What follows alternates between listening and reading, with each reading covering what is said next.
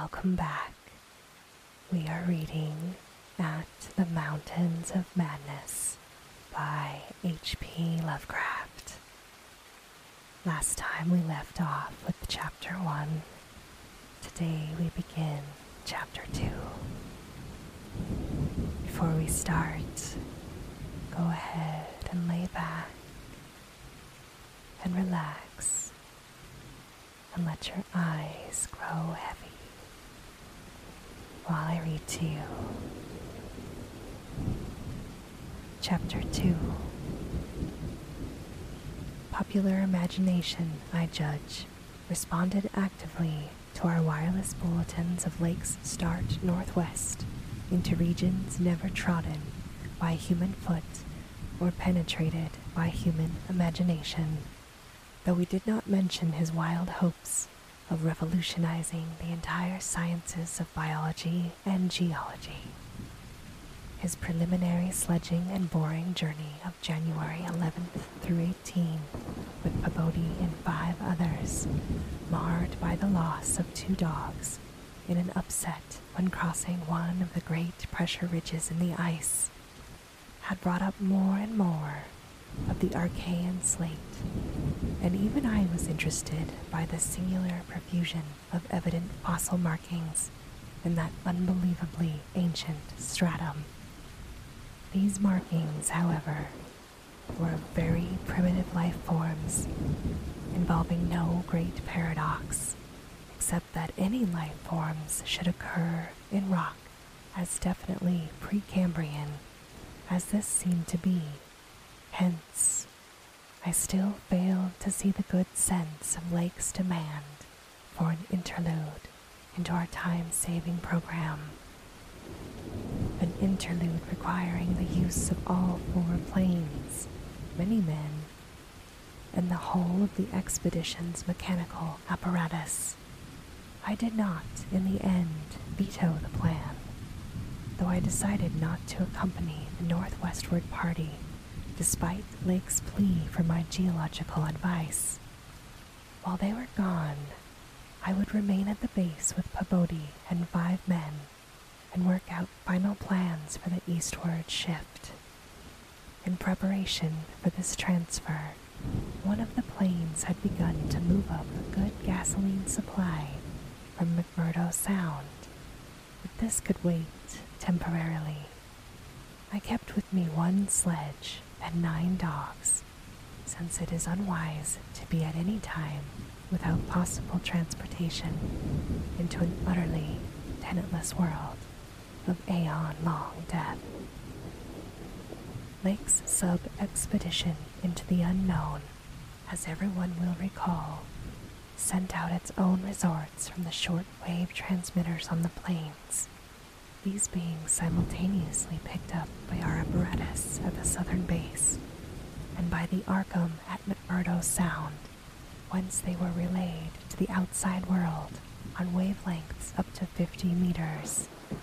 The start was made January 22nd at 4 a.m., and the first wireless message we received came only 2 hours later, when Lake spoke of descending and starting a small-scale ice melting and bore at a point some 300 miles from us.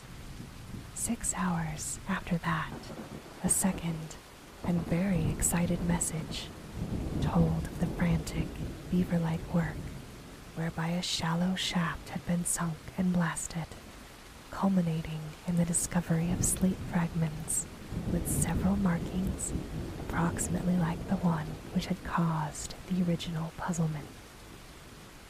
3 hours later, a brief bulletin announced the resumption of the flight in the teeth of a raw and piercing gale, and when I dispatched a message of protest against further hazards, Lake replied curtly that his new specimens made any hazard worth taking. I saw that his excitement had reached the point of mutiny, and that I could do nothing to check this headlong risk of the whole expedition's success. But it was appalling to think of his plunging deeper and deeper into that treacherous and sinister white immensity of tempests and unfathomed mysteries which stretched off for some 1,500 miles to the half-known, half-suspected coastline of Queenberry and Knox lands. Then, in about an hour and a half more, came that doubly excited message from Lake's moving plane, which almost reversed my sentiments and made me wish I had accompanied the party. 10:05 p.m. On the wing, after a snowstorm. Have spied mountain range ahead, higher than any hitherto seen. May equal Himalayas, allowing for height of plateau. Probable latitude 76 degrees, longitude 113 degrees. Reaches far as the eye can see from right to left. Suspicion of 2 smoking cones. All peaks black and bare of snow. Gale blowing them off impedes navigation. After that, Pabodie, the men, and I hung breathlessly over the receiver. Thought of this titanic mountain rampart 700 miles away inflamed our deepest sense of adventure, and we rejoiced that our expedition, if not ourselves personally, had been its discoverers. In half an hour, Lake called us again. Moulton's plane forced down on plateau and foothills, but nobody hurt, and perhaps can repair. Shall transfer essentials to other 3 for return or further moves if necessary, but no more heavy plane travel needed just now. Mountains surpass anything in imagination. Am going up scouting in Carroll's plane with all weight out. You can't imagine anything like this. Highest peaks must go over 35,000 feet. Everest out of the running. Atwood to work out height, with Theodolite with Carroll and I go up. Probably wrong about cones, for formations look stratified, possibly Precambrian slate with other strata mixed in.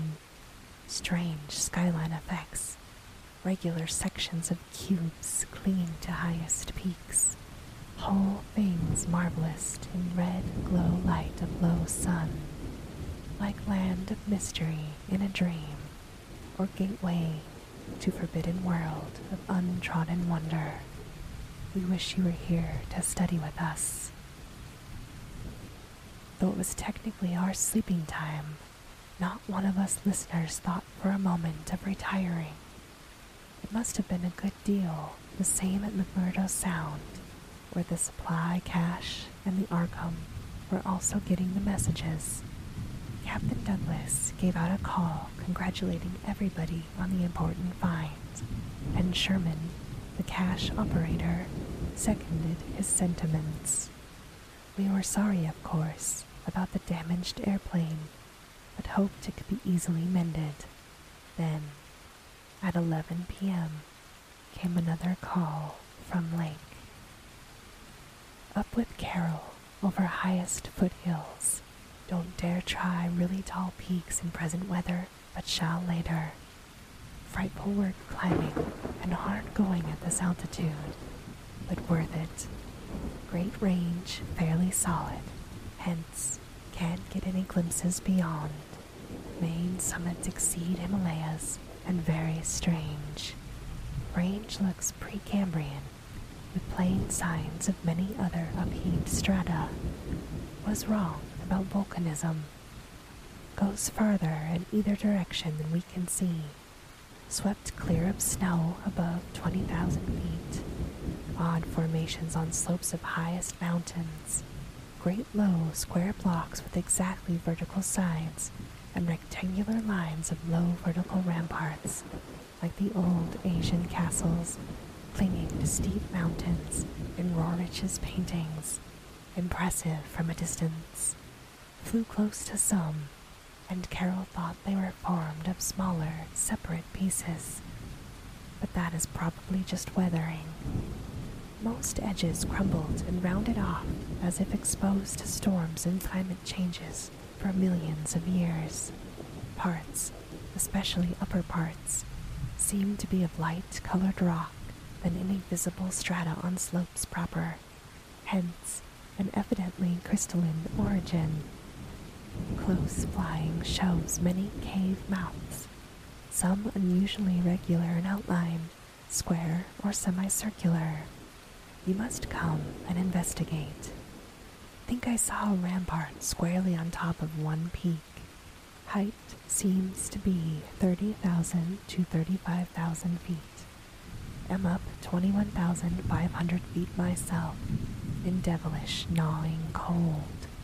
Wind whistles and pipes through passes in and out of caves, but no flying danger so far. From then on, for another half-hour, Lake kept running fire of comment and expressed his intention of climbing some of the peaks on foot. I replied that I would join him as soon as he could send a plane, and that Pabodie and I would work out the best gasoline plan, just where and how to concentrate our supply in view of the expedition's altered character. Obviously, Lake's boring operations, as well as his airplane activities, would need a great deal delivered for the new base, which he was to establish at the foot of the mountains, and it was possible that the eastward flight might not be made after all this season. In connection with this business, I called Captain Douglas and asked him to get as much as possible out of the ships and up the barrier with the single dog team we had left there. A direct route across the unknown region between Lake and McMurdo Sound was what we really ought to establish. Lake called me later to say that he had decided to let the camp stay where Moulton's plane had been forced down, and where repairs had already progressed somewhat. The ice sheet was very thin, with dark ground here and there visible, and he would sink some borings and blasts at the very point before making any sledge trips or climbing expeditions. He spoke of the ineffable majesty of the whole scene and the strange state of his sensations at being in the lee of vast silent pinnacles whose ranks shot up like a wall, reaching the sky at the world's rim. Atwood's theodolite observations had placed the height of the tallest peaks from 30,000 to 34,000 feet. The wind-swept nature of the terrain clearly disturbed Lake, for it argued the occasional existence of prodigious gales violent beyond anything we had so far encountered.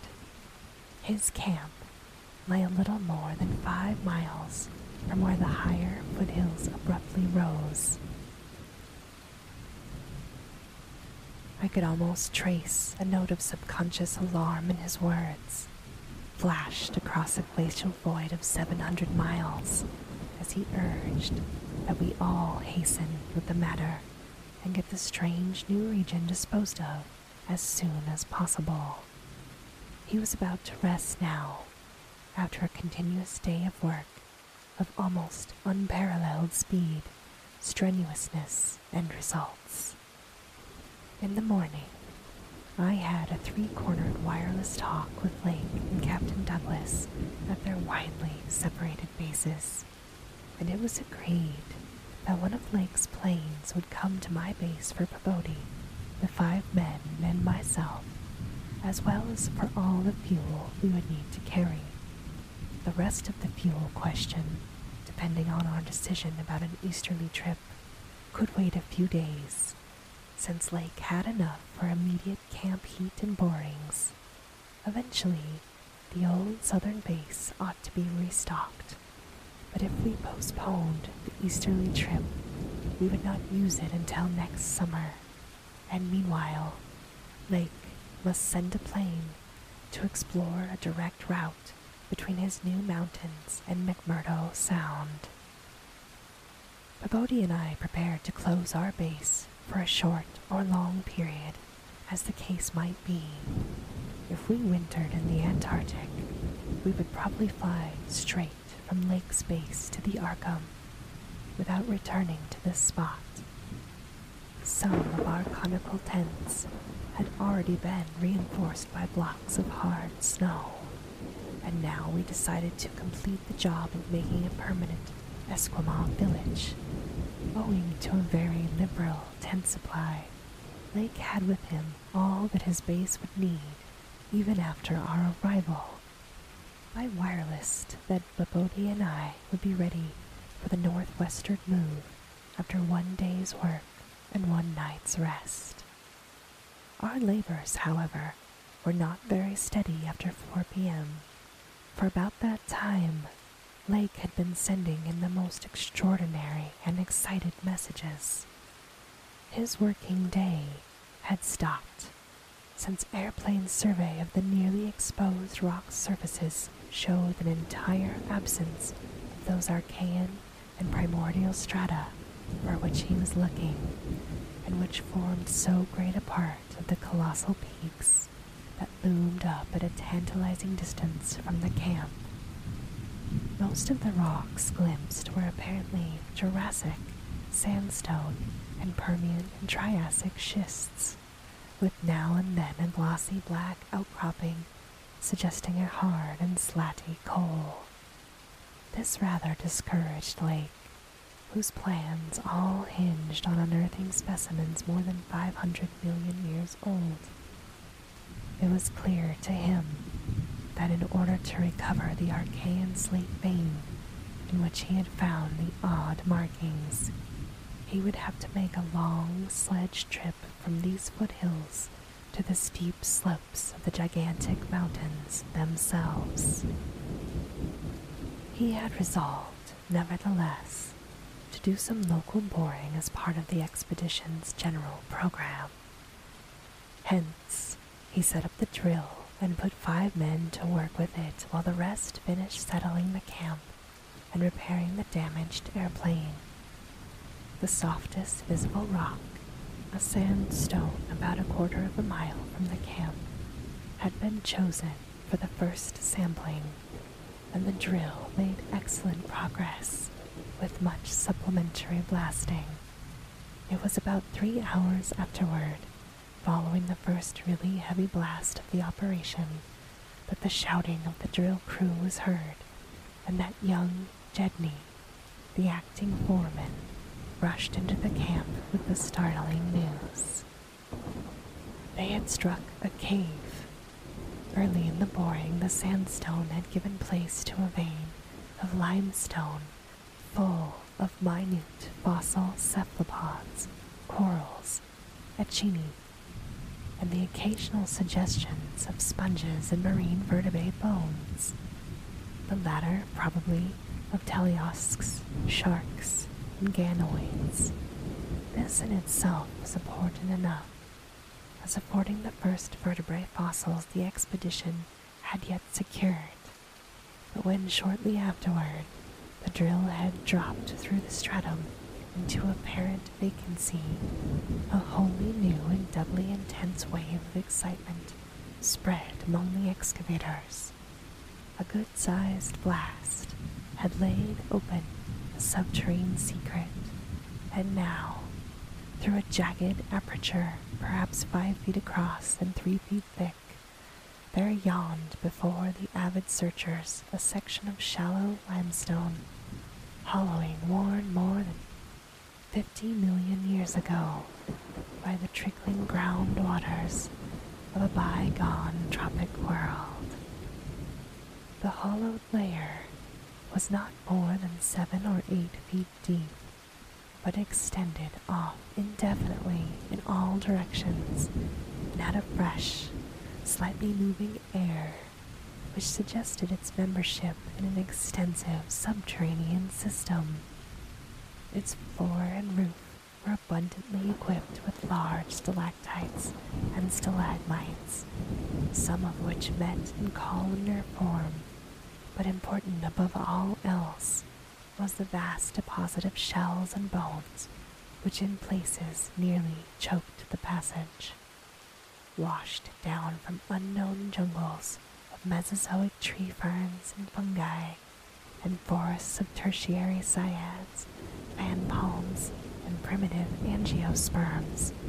This osseous medley contained representatives of more Cretaceous, Eocene, and other animal species than the greatest paleontologist could have counted or classified in a year.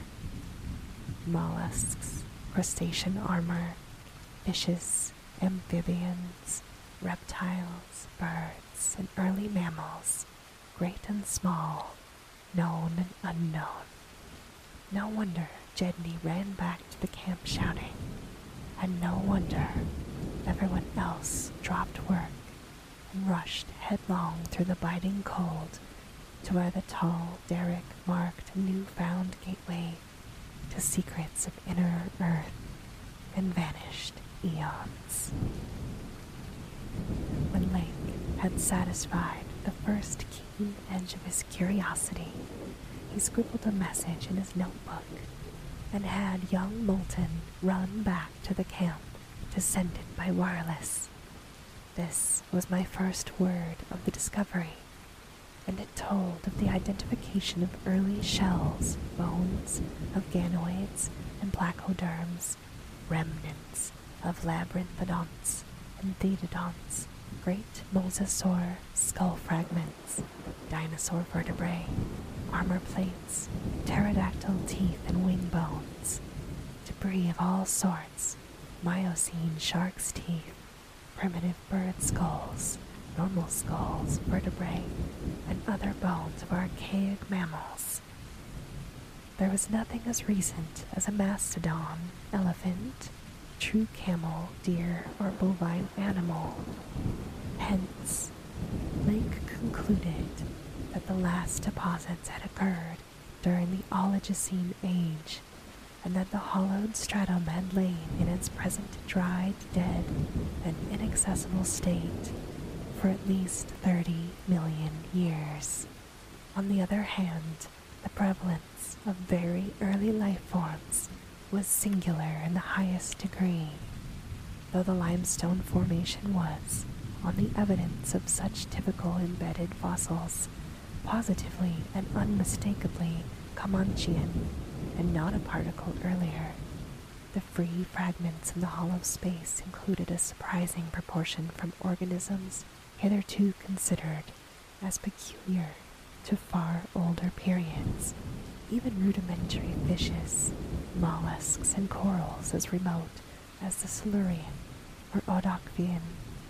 The inevitable inference was that in this part of the world there had been a remarkable and unique degree of continuity between the life of over 300 million years ago and that of only 30 million years ago. How far this continuity extended beyond the Oligocene age when the cavern was closed was of course past all speculation. In any event, the coming of the frightful ice in the Pleistocene age some 500,000 years ago, a mere yesterday as compared with the age of this cavity, must have put an end to any of the primal forms which had locally managed to outlive their common terms. Lake was not content to let his first message stand, but had another bulletin written and dispatched across the snow to the camp before Moulton could get back. After that, Moulton stayed at the wireless in one of the planes, transmitting to me and to the Arkham for relaying to the outside world the frequent postscripts which Lake sent to him by a succession of messengers. Those who followed the newspapers will remember the excitement created among men of science by that afternoon's reports which have finally led, after all of these years, to the organization of that very Starkweather Moor expedition which I am so anxious to dissuade from its purposes. I had better give the messages literally as Lake sent them, and as our base operator McTeague translated them from his pencil shorthand. Fowler makes discovery of highest importance in sandstone and limestone fragments from blasts. Several distinct triangular striated prints like those in Archean slate, proving that source survived from over 600 million years ago to Comanchean times without more than moderate morphological changes and decrease in average size. Comanchean prints apparently more primitive or decadent, if anything, than older ones. Emphasize importance of discovery and press. Will mean to biology what Einstein has meant to mathematics and physics. Joins up with my previous work and amplifies conclusions. Appears to indicate, as I suspected, that Earth has seen a whole cycle or cycles of organic life before known, which begins with Archaeozoic cells, was evolved and specialized not later than 1,000 million years ago, when planet was young and recently uninhabitable for any life forms or normal protoplasmic structures. Questions arise then, where and how development took place. Later, examining certain skeletal fragments of large land and marine saurians and primitive mammals, find singular local wounds or injuries to bony structure not attributable to any known predatory or carnivorous animal of any period. Of two sorts, straight, penetrant bores, and apparently hacking incisions. One or two cases of cleanly severed bone.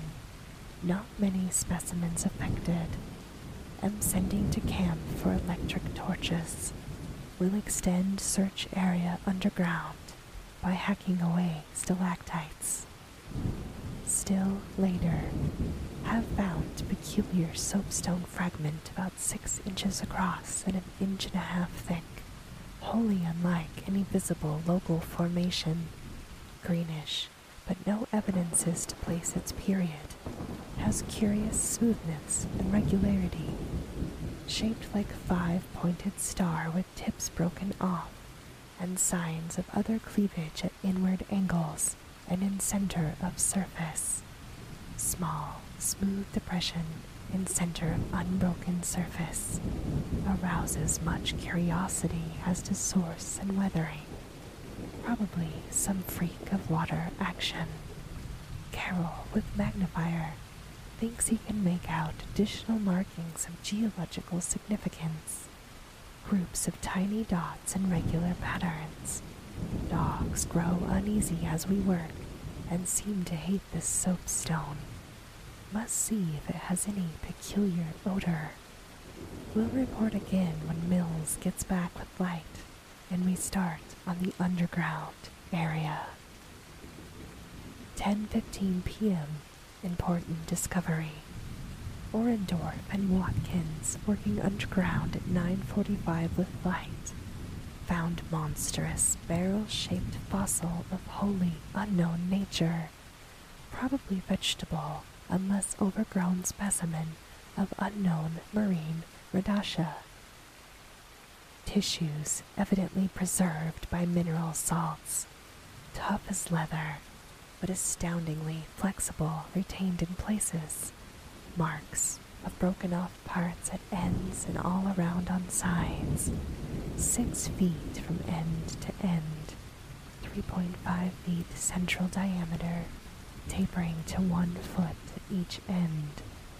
Like a barrel, with 5 bulging ridges in place of staves.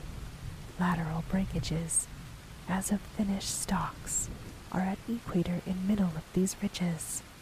In furrows between ridges are curious growths. Combs or wings that fold up and spread out like fans. All greatly damaged but one, which gives almost 7-foot wing spread. Arrangement reminds one of certain monsters of primal myth, especially fabled elder things in the Necronomicon. These wings seem to be membranous, stretched on framework of glandular tubing. Apparent minute orifices in frame tubing at wing tips.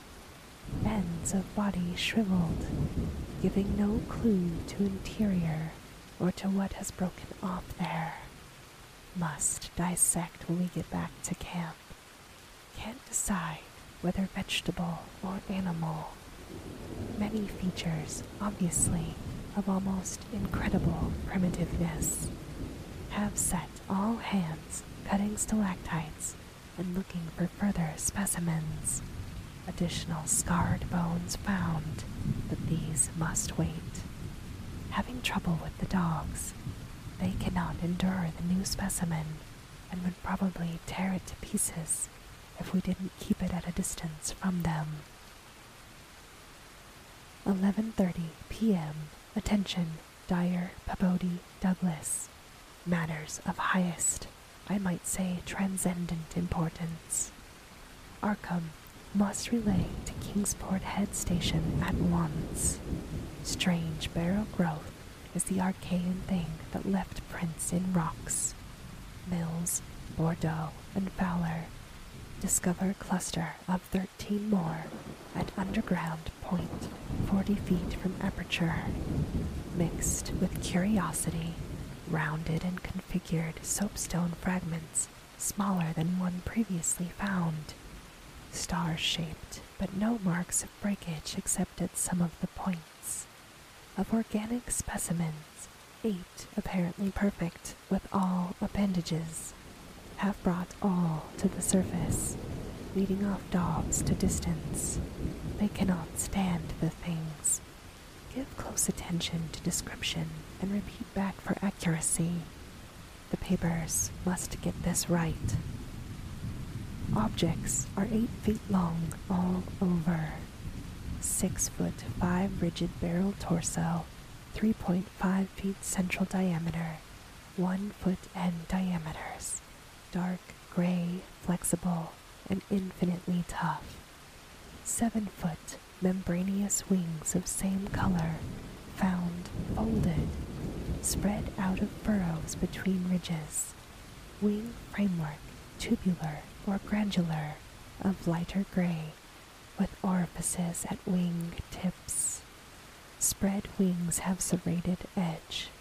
Around equator, one at central apex of each of the 5 vertical stave-like ridges, are 5 systems of light gray flexible arms or tentacles, found tightly folded to torso, but expandable to maximum length of over 3 feet. Like arms of primitive crinoid. Single stalks 3 inches diameter branch after 6 inches into 5 sub-stalks, each with branches after 8 inches into 5 small tapering tentacles or tendrils, giving each stalk a total of 25 tentacles. At top of torso, blunt, bulbous neck of lighter gray, with gill-like suggestions, holds yellowish 5-pointed starfish, shaped apparent, head covered with 3-inch wiry cilia of various prismatic colors.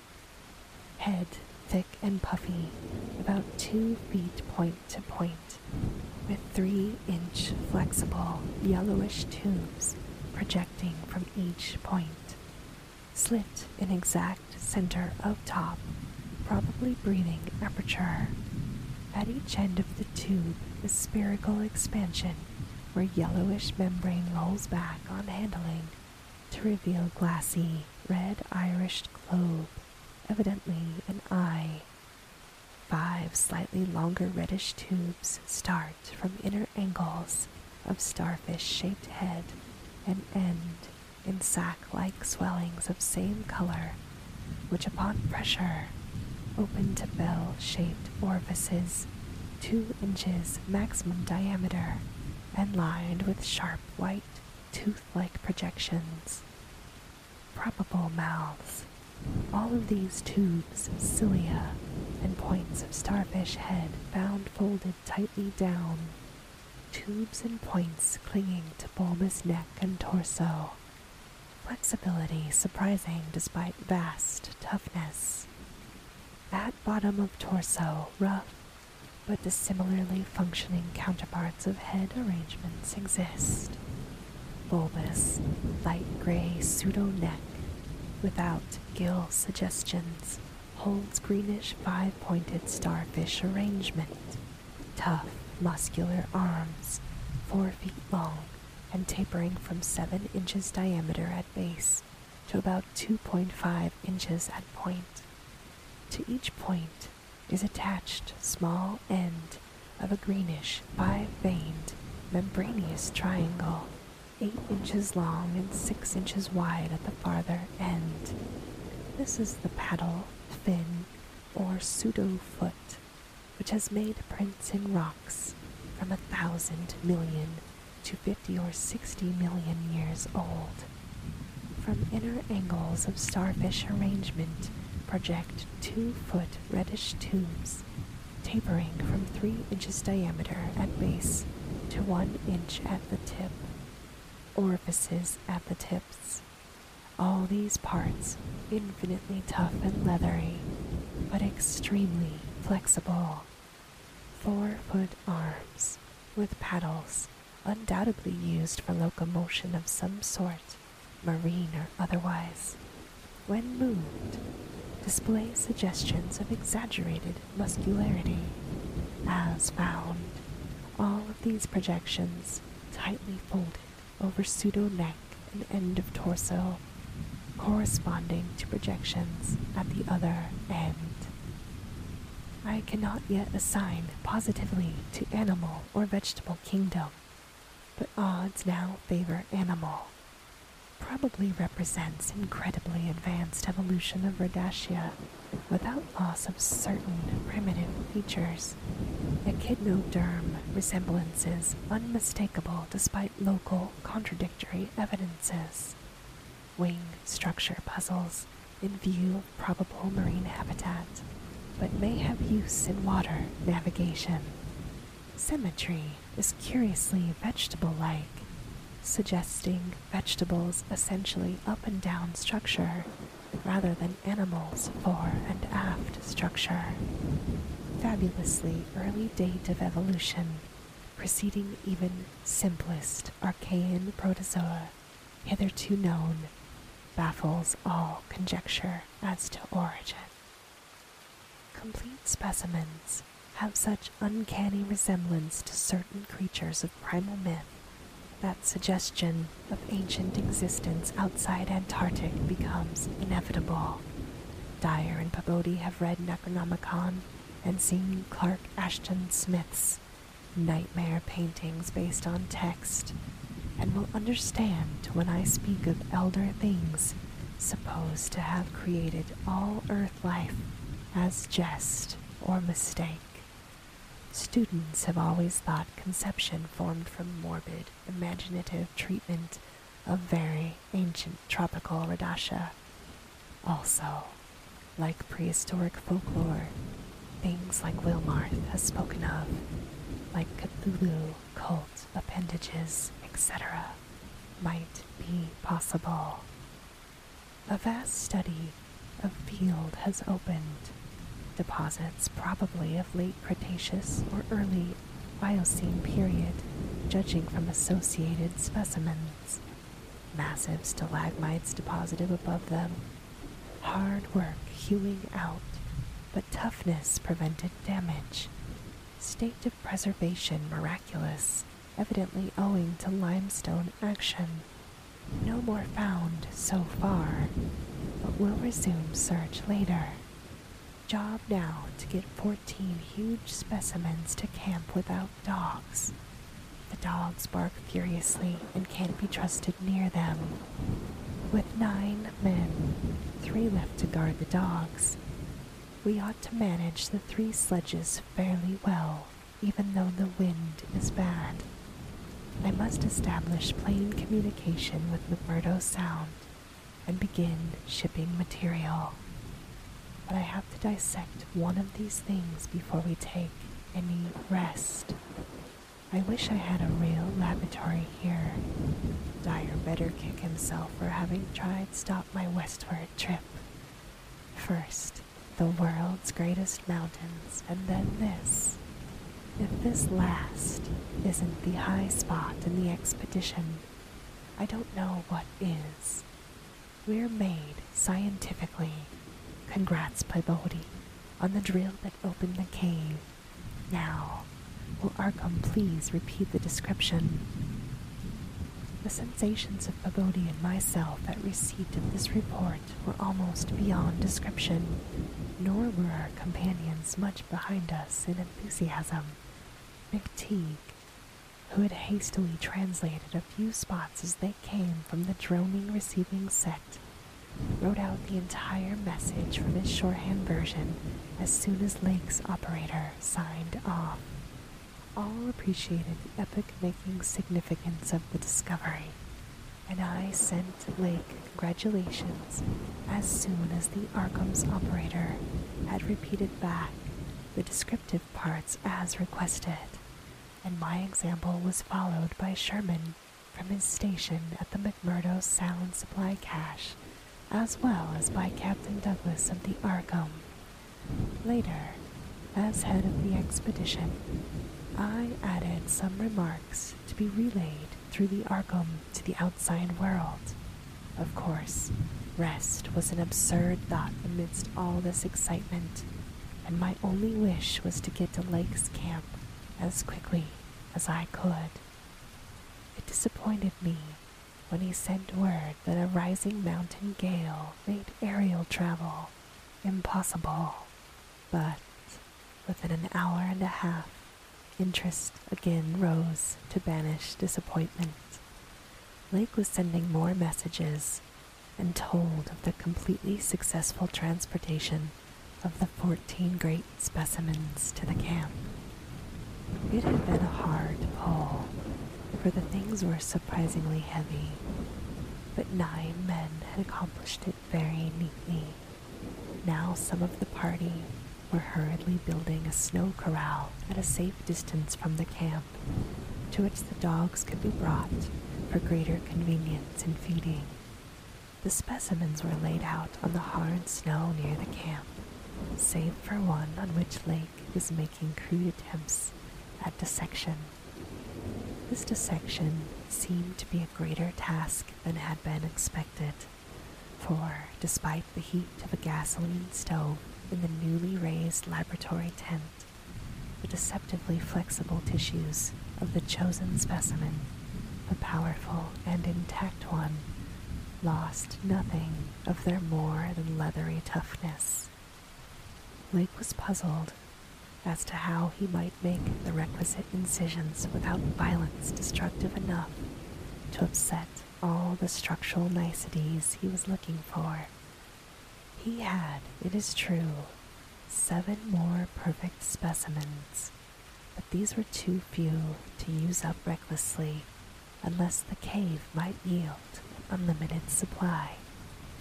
Accordingly, he removed the specimen and dragged in one which, though having remnants of the starfish arrangements at both ends, was badly crushed and partly disrupted along one of the great torso furrows. Results, quickly reported over the wireless, were baffling and provocative indeed. Nothing like delicacy or accuracy was possible with instruments hardly able to cut the anomalous tissue, but the little that was achieved left us all awed and bewildered. Existing biology would have to be wholly revised, for this thing was no product of any cell growth science knows about. There had been scarcely any mineral replacement, and despite an age of perhaps 40 million years, the internal organs were wholly intact. The leathery, undeteriorative, and almost indestructible quality was an inherent attribute of the thing's form of organization, and pertained to some cycle of invertebrate evolution utterly beyond our powers of speculation. At first, all that Lake found was dry, but as the heated tent produced its thawing effect, organic moisture of pungent and offensive odor was encountered toward the thing's uninjured side. It was not blood, but a thick, dark green fluid, apparently answering the same purpose. By the time Lake reached the stage, all 37 dogs had been brought to the still uncompleted corral near the camp, and even at that distance set up a savage barking and show of restlessness at the acrid, diffusive smell. Far from helping to place the strange entity, this provisional dissection merely deepened its mystery. All guesses about its external members had been correct, and on the evidence of these, one could hardly hesitate to call the thing animal. But internal inspection brought up so many vegetable evidences that Lake was left hopelessly at sea. It had digestion and circulation, and eliminated waste matter through the reddish tubes of its starfish-shaped base. One would say that its respiratory apparatus handled oxygen rather than carbon dioxide, and there were odd evidences of air storage chambers and methods of shifting respiration from the external orifice to at least two other fully developed breathing systems, gills and pores. Clearly, it was amphibian and probably adapted to long, airless hibernation periods as well. Vocal organs seemed present in connection with the main respiratory system, but they presented anomalies beyond immediate solution. Articulate speech, in the sense of syllable utterance, seemed barely conceivable, but musical piping notes covering a wide range were highly probable. The muscular system was almost preternaturally developed. The nervous system was so complex and highly developed as to leave Lake aghast. Though excessively primitive and archaic in some respects, the thing had a set of ganglial centers and connectives arguing the very extremes of specialized development. Its 5-lobed brain was surprisingly advanced, and there were signs of a sensory equipment, served in part through the wiry cilia of the head, involving factors alien to any other terrestrial organism. Probably it had more than 5 senses, so that its habits could not be predicted from any existing analogy. It must, Lake thought, have been a creature of keen sensitiveness and delicately differentiated functions of its primal world, much like the ants and bees of today. It reproduced like the vegetable cryptogams, especially the paradophytes, having spore cases at the tips of the wings and evidently developing from a thallus or prothallus. But to give it a name at this stage was mere folly. It looked like a radiate, but was clearly something more. It was partly vegetable, but had 3/4 of the essentials of animal structure. That it was marine in origin, its symmetrical contour and certain other attributes clearly indicated. Yet, one could not be exact as to the limit of its later adaptations. The wings, after all, held a persistent suggestion of the aerial. How could it have undergone its tremendously complex evolution on a newborn Earth in time to leave prints in Archean rocks? This was so far beyond conception as to make Lake whimsically recall the primal myths of the old gods who filtered down from the stars and concocted Earth-life as a joke or mistake, and the wild tales of cosmic hills from outside, told by folklorist colleague in Miskatonic's English department. Naturally, he considered the possibility of the Precambrian prints having been made by a less evolved ancestor of the present specimens, but quickly rejected this too facile theory upon considering the advanced structural qualities of the other fossils. If anything, the later contours showed decadence rather than higher evolution. The size of the pseudofeet had decreased, and the whole morphology seemed coarsened and simplified. Moreover, the nerves and organs just examined held singular suggestions of retrogression from forms still more complex. Atrophied and vestigial parts were surprisingly prevalent. Altogether, there could be said to have been solved, and Lake fell back on mythology for a provisional name. He dubbed his finds the Elder Ones. At about 2:30 a.m., having decided to postpone further work and get a little rest, he discovered the dissected organism with tarpaulin. He emerged from the laboratory tent and studied the intact specimens with renewed interest. The ceaseless Antarctic sun had begun to limber up on their tissues a trifle, so that the head points and tubes of 2 or 3 showed signs of unfolding. But Lake did not believe there was any danger of immediate decomposition in the almost sub-zero air. He did, however, move all of the undissected specimens closer together and throw a spare tent over them in order to keep off the direct solar rays.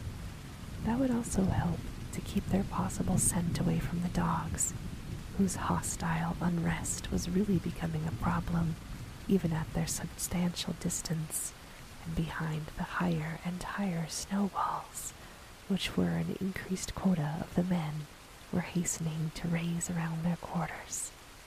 He had to weigh down the corners of the tent cloth with heavy blocks of snow to hold it in place amidst the rising gale, for the Titan mountains seemed about to deliver some gravely severe blasts. Early apprehensions about sudden Antarctic winds were revived, and under Atwood's supervision, precautions were taken to bank the new tents, the new dog corral, and crude airplane shelters with snow on the mountainward side. These later shelters, begun with hard snow blocks during odd moments, were by no means as high as they should have been, and Lake finally detached all hands from other tasks to work on them. It was after 4 when Lake at last prepared to sign off and advised us all to share the rest period his outfit would take when the shelter walls were a little higher. He held some friendly chat with Peabody over the ether and repeated his praise of the really marvelous drills that helped him make his discovery. Atwood also sent greetings and praises. I gave Lake a warm word of congratulation, owning up that he was right about the western trip, and we all agreed to get in touch by wireless at 10 in the morning. If the gale was then over, Lake would send a plane for the party at my base. Just before retiring, I dispatched a final message to the Arkham with instructions about toning down the day's news for the outside world, since the full details seemed radical enough to rouse a wave of incredulity until further substantiated. And this, my darling, ends the reading of Chapter 2. Thank you for listening. I will see you soon for Chapter 3. Have very sweet and creepy